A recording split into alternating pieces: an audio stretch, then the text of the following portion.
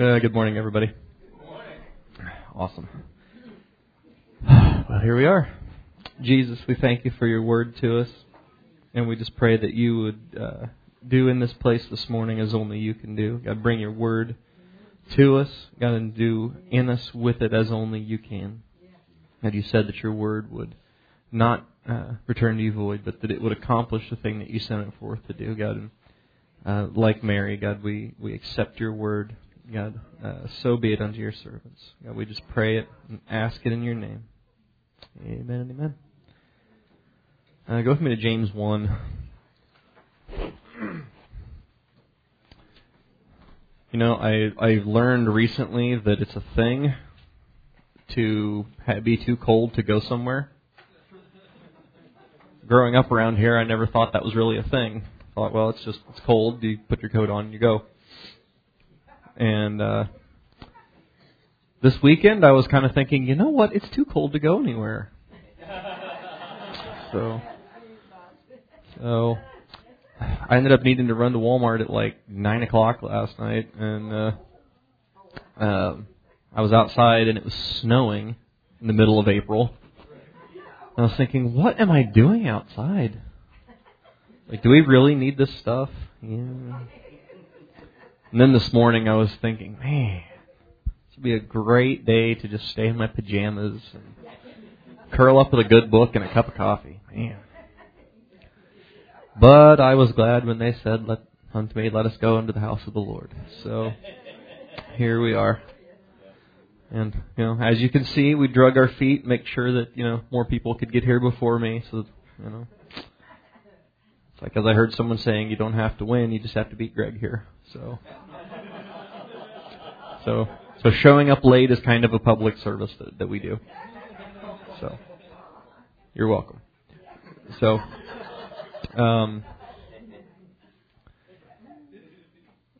you know, it's interesting. I was reading in Hebrews earlier this week, and in chapter 3, he talks about hearing God's voice today.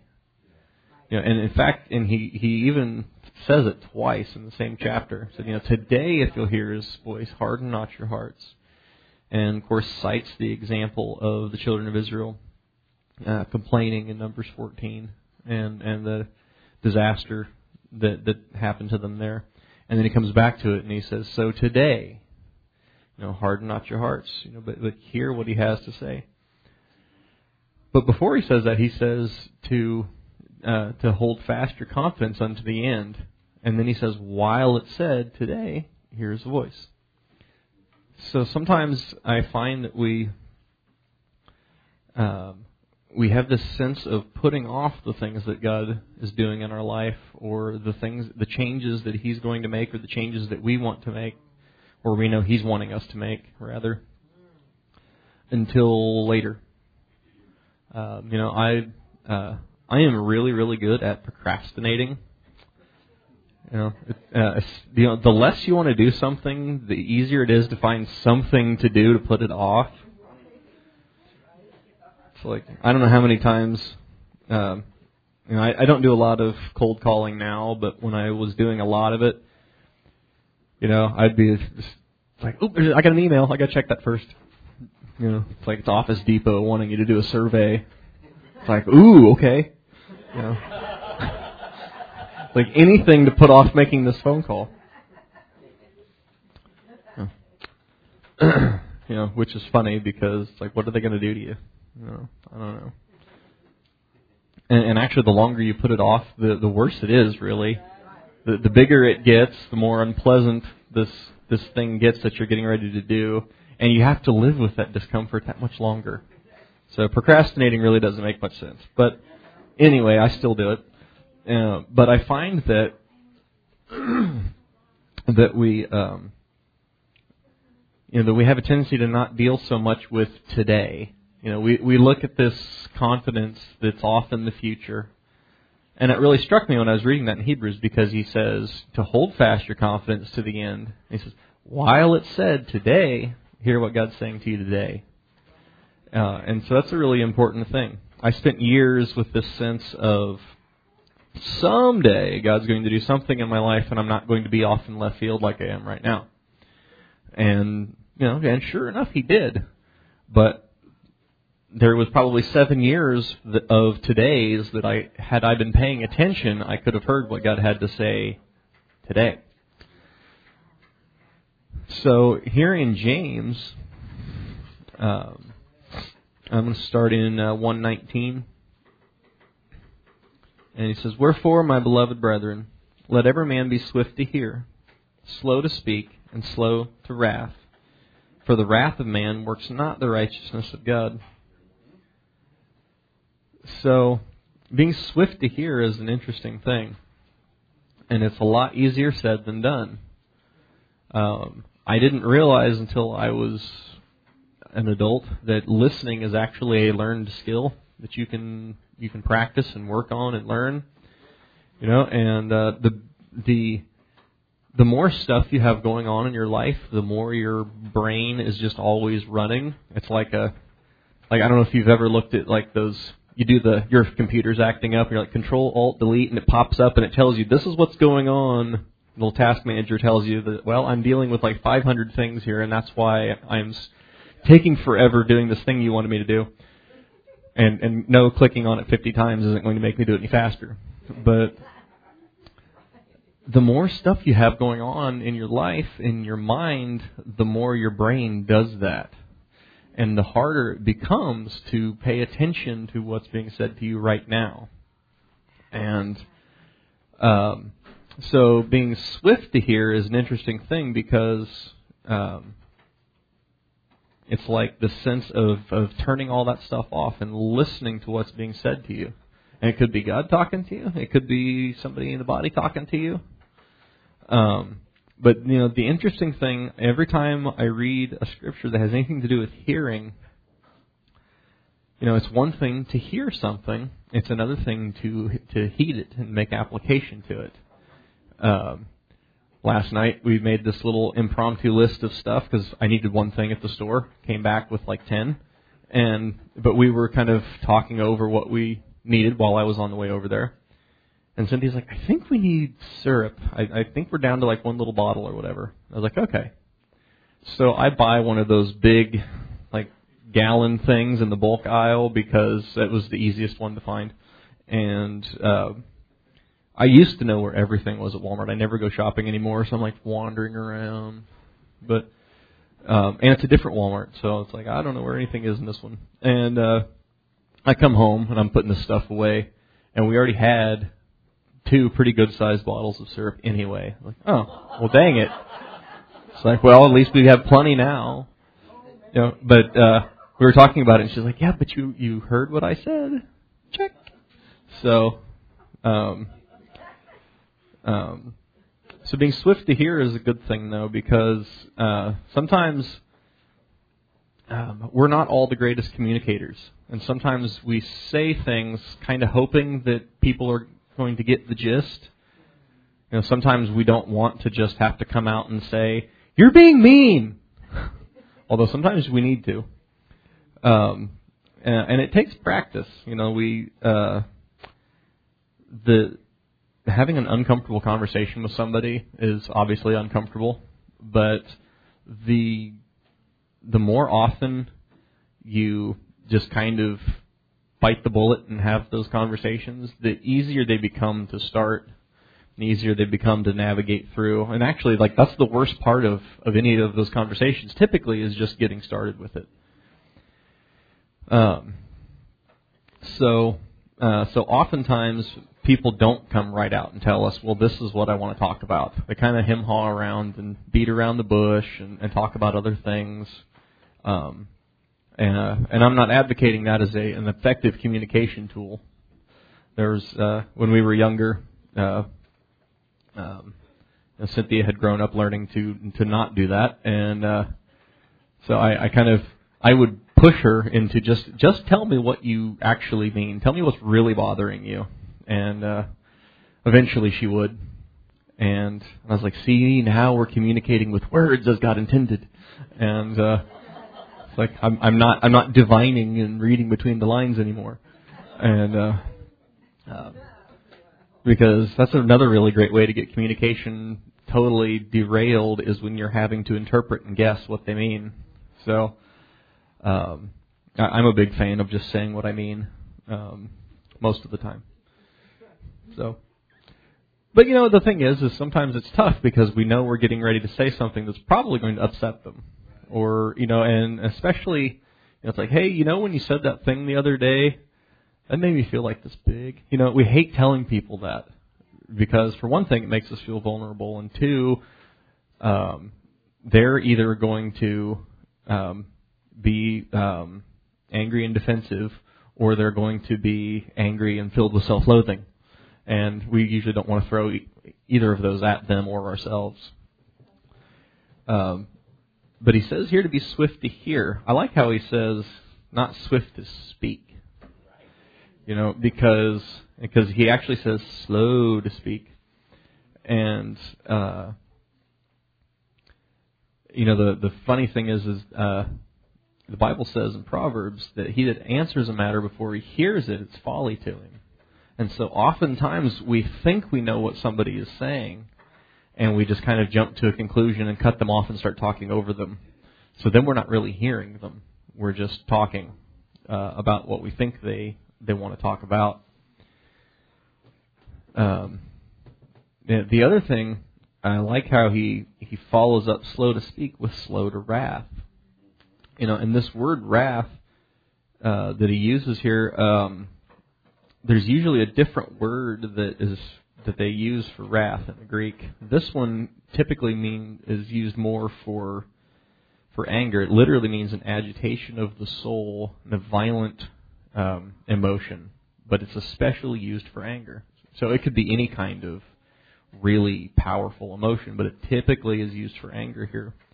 Whereas the word it uses for wrath is usually more of something that's kind of contained, like an anger that's contained and smoldering versus something that's exploding and noisy, as anger typically is.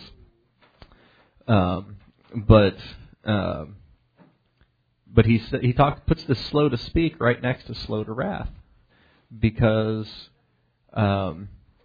we as people have this kind of self-defensive thing that we do where we defend ourselves by getting angry, and we lash out to protect ourselves and or the people we love. Peter grabbed a sword and lashed out to protect Jesus, and Jesus told him to put the sword away. That this isn't really going to accomplish anything good. And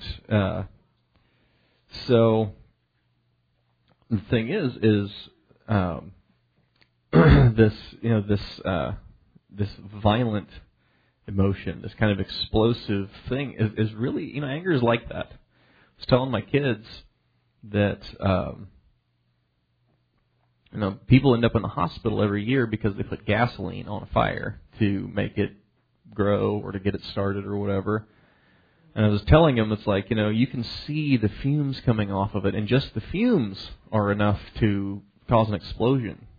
And but if you take something that flammable, it's just going to go, and then it's going to consume all that fuel, and then it's going to go back to burning whatever it was burning before. And anger's like that, because we blow up, and then a few minutes later, once we've vented, then we start thinking back about what we just said or what we just did. It's like, oh man, can't believe I did that. Can't believe I said that. And if you've never had that happen, then we should really talk, because I want to know how you did that.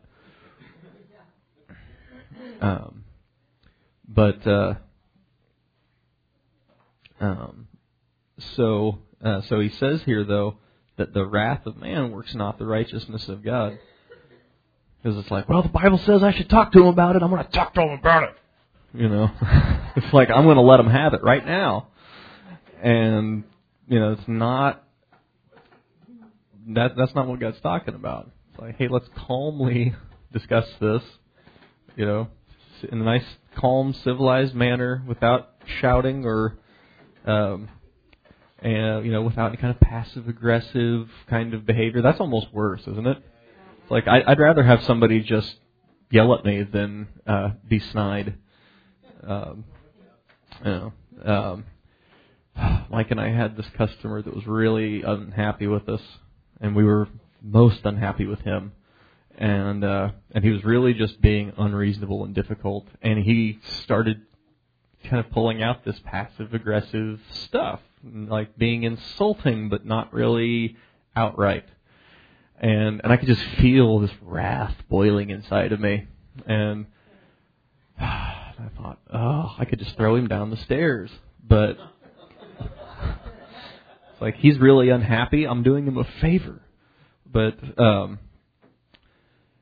eventually, we just had, but we had to work through that calmly. It's like, I just had to put that aside, and it's like, okay, no, here's the deal.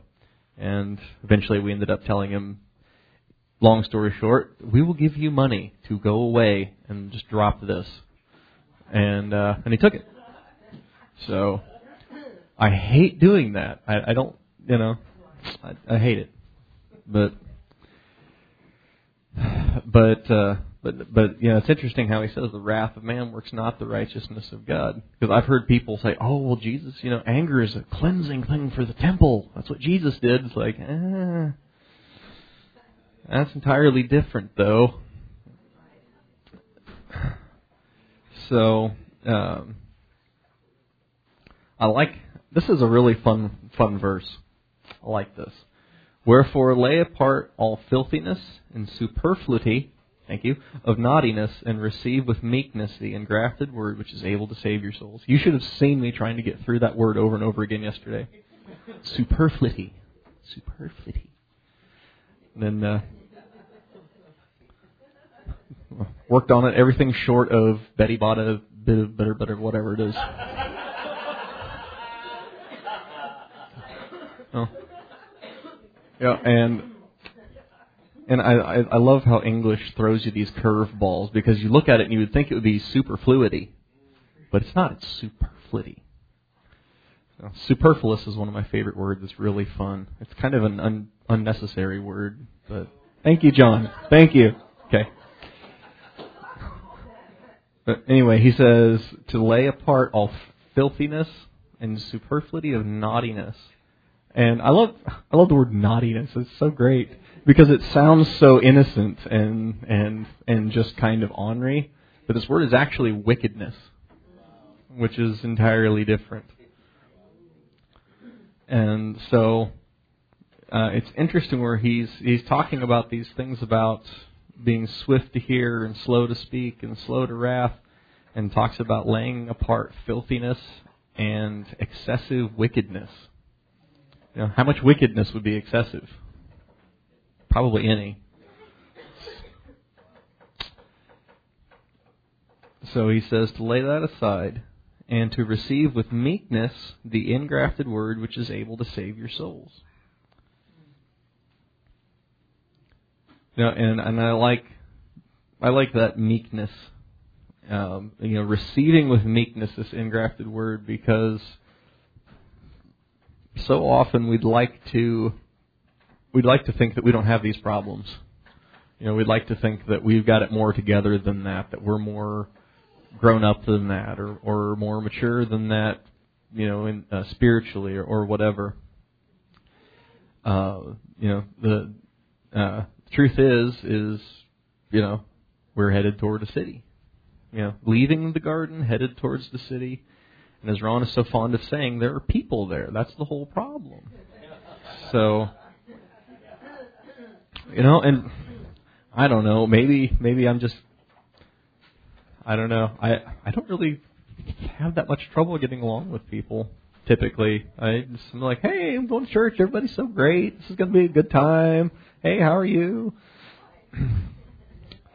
So, it makes me wonder, is anybody looking at me like, oh, I hate that guy? So, I should hope not, but because that's exactly what he's talking about, is about not having that kind of stuff going on in the church, because it shouldn't. God's been talking about getting ready and being prepared. And one of the things that Paul talked about in I want to say Corinthians, maybe it was that That if there's envying and strife among you, then you're carnal and walking as men. And I read that sermon yesterday that Ron was talking about, the G. Campbell Morgan sermon, Clean for Service. And that is a barn burner and a half. But it's awesome because he talks about the entire purpose of the existence of the church is not to have a people that God could just lavish His love on. The purpose of the church is so the world can see Him. And he's like, and so anything less than that, the church is falling short. The church is not doing its job. The church is not doing the very only thing that He intended for it to do. And so getting these things cleaned up really is part of that. And so he says in verse 22, "Be ye doers of the word, and not hearers only, deceiving your own selves. For if any be a hearer of the word and not a doer, he's like a man beholding his natural face in a glass. For he beholds himself and goes his way, and straightway forgets what manner of man he was." So,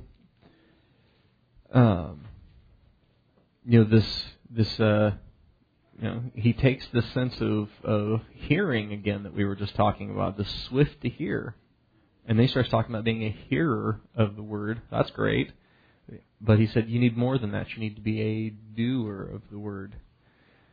And so, which goes back to what I talked about before about the procrastinating and hearing God's voice for today, because you can hold fast your confidence to the end, and yes, you should. And I think sometimes, like I said, we transfer that sense of God getting things done in my life to someday, not today. And so we take the things that God says, we show up, and we are busy thinking about whatever, and not really hearing what He's saying to us, not really making application, or compartmentalizing these things under, well, this is just something that God's going to do in me. It's like, well, yeah, but there's lots of things that He expects us to do also, because we have a responsibility to behave righteously, and that comes down to a choice that we have. I love the book of James because the first time I read it, first 10 times I read it, I thought, this is totally contradictory to everything Paul said. This doesn't make any sense. Like, he's talking about, show me your works and all this stuff, and that if you don't have works, you're in trouble. And I was like, but Paul just said that but of course Paul is talking about your salvation, and Paul's talking about the unmerited favor of God and His righteousness being imputed to us by faith, and how that relates to the pearly gates swinging open when we get there. What James is talking about is, if you have that inside, then people should be able to see something on the outside that an apple tree doesn't work at growing apples, it just grows them because it has this life inside of it that produces fruit. And that's what we should do, and that's what James is talking about. But we're not exactly like a tree, because we do have to. There's this bit of consent that goes on, and I love it how he says to receive with meekness the engrafted word, just like a tree. I tried that with a tree once, but I'm not exactly an arborist, so it didn't really work very well. But I had borrowed this zero-turn mower from somebody, and it was like the best thing ever, and I just ran this little tree right over while I was trying to get the hang of it, and I was really frustrated. But it did manage to live, but it wasn't quite didn't quite turn out like I hoped it would. But so then he says that we need to not just be a hearer, but a doer, because you can be hearing what someone says with your ears, but you're not really listening to it. You're not really heeding it, because you're actually thinking about what you're going to say next, particularly if it's an argument. And so, what? Sorry, I was thinking about what I was going to say next. No, you really can. You can, the sound vibrations can come across the room and land in your ears, and you can be hearing what someone is saying without actually listening to them at all because you're busy thinking about what you're going to say next. That could be an argument. That could just be they're telling you a story about something that you're only vaguely interested in, and you just remembered, I really wanted to tell them about such and such. And so now you're just kind of thinking about that, and you're just sort of nodding and along waiting for them to finish talking so that you can wait a polite interval and then change the subject. But so he says that we need to not just be a hearer but a doer. And he said that if you're a doer of the word, or if he said that if you're a hearer only, it's like looking at yourself in the mirror. Which is such a great illustration of what the Bible does, because you should be able to look in the mirror and see yourself. And there's plenty of times you're going to look in the mirror and just be like, hey, but then there's going to be...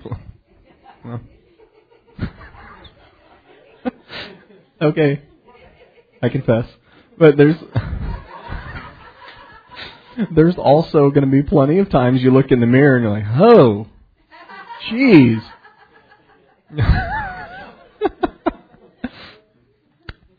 So,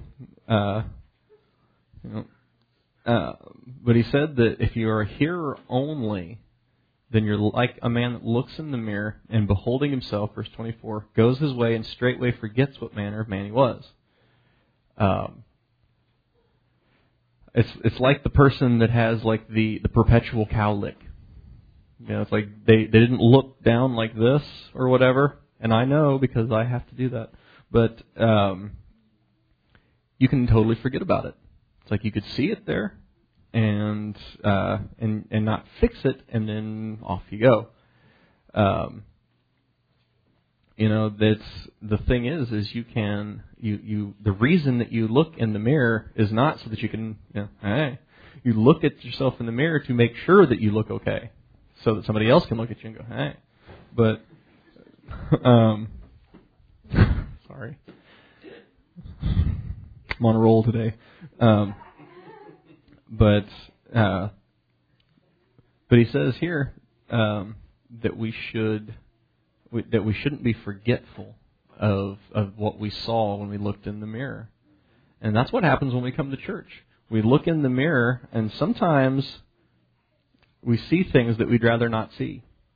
I remember one time God bringing me to this conclusion that I had a really bad attitude problem.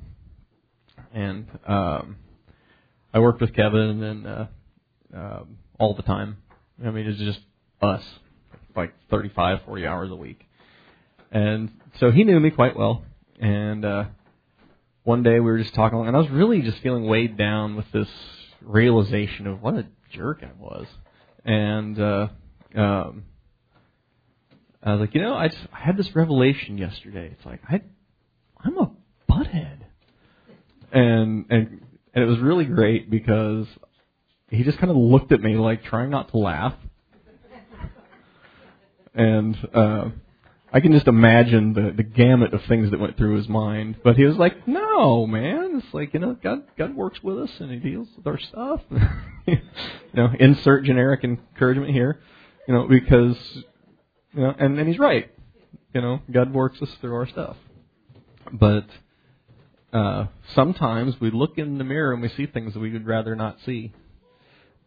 But and so what he's telling us here is you can be a hearer only, and you can have seen the thing in the mirror and then go away and be like, well, and just leave it. Or you can be a doer of the word. And he says here in verse 25, but whoso looks at the perfect law of liberty and continues therein, being not a forgetful hearer, but a doer of the work, this man should be blessed in his deed. So, there are things that we can fix. There are things we can't fix. And, I think God really teaches us the difference, because even the things we can't fix, He still needs us to work with Him on it. He still needs us to cooperate. He still needs us to sign the consent form to cut this thing out of me. And so, in either case, we have this place of being a doer of things of the Word of God. And so he says in verse 26, if any man among you seem to be religious and bridles not his tongue, but deceives his own heart, this man's religion is vain. It's interesting how he brings that back to what the things that you say. Because it's really easy when your emotions are stirred up, when you're having this agitation of soul, it's easy for your tongue to get away from you.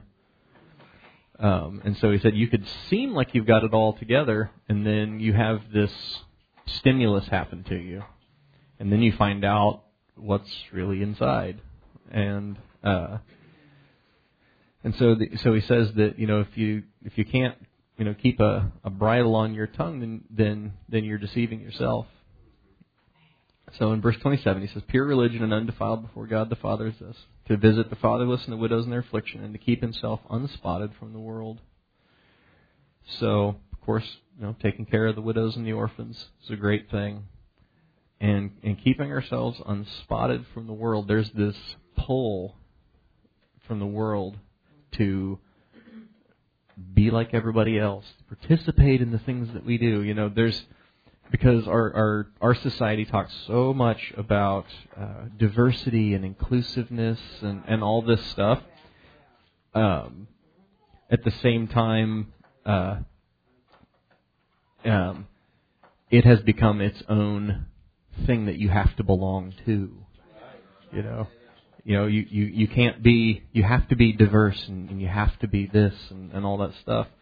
And if you have a more traditional view and you call it like you see it from the Word of God, then suddenly you're a bigot. But the funny thing is God's been talking so much about kids lately, and kids especially crave acceptance. I mean, as an adult, you can kind of stuff it down and deal with it a little better, I think. But as children, that sense of needing to be a part of something and to be included is really, really strong. And so that sense of rejection then is a lot more difficult for a child to deal with than it is for an adult. And and so what we want then is to the kids that we deal with, whether it be in our own family or wherever, at work or whatever, we want to instill in them that sense of being included here, included with us. That you belong in the house of God, you belong in the family of God. I think you really just have to have the presence of God to do that. But because when you're dealing with people like that, you really are dealing with the fatherless. You really are dealing with the widows because they haven't met their real father. And so I guess you could kind of sum up this whole passage there by saying that it's not about how we look to other people. It's what's inside of us and how we exercise that self-control that God has put inside of us to modulate the things that we do. Because if we don't let God do those things in us, then we aren't clean for service. We aren't in a position where the world can really see God in us, because then we look just like everybody else with the infighting and all kinds of stuff. So, Jesus, we just thank you for your word to us, and we take seriously these things that you have brought to us. God, we want our hearts to be clean for service. God, we want nothing inside of us to fall short of what you have set out as your standard in your word. And we want to be exactly what you want us to be, doing what you want us to do. And God, we want these things to be perfectly cleaned up in our lives, God, as only you can do. God, that we, God, James goes on to talk more and more about the tongue and what an unruly thing it is. God, and I pray that you would bring that fire on our tongues, God, but not just the tongue; it has to come on the mind, God, because that's where the words that the tongue says comes from, God. And so we pray that you would just change those things that need changed in every one of us, God, that we would look in the mirror, God, and look honestly at the reflection that we see, God, and deal with you honestly from that basis. God, we just pray it and ask it in your righteous name. And God, in this place today, every need you know, and we pray that you would meet every need in this place as only you can. In your perfect name we pray. Amen. Amen.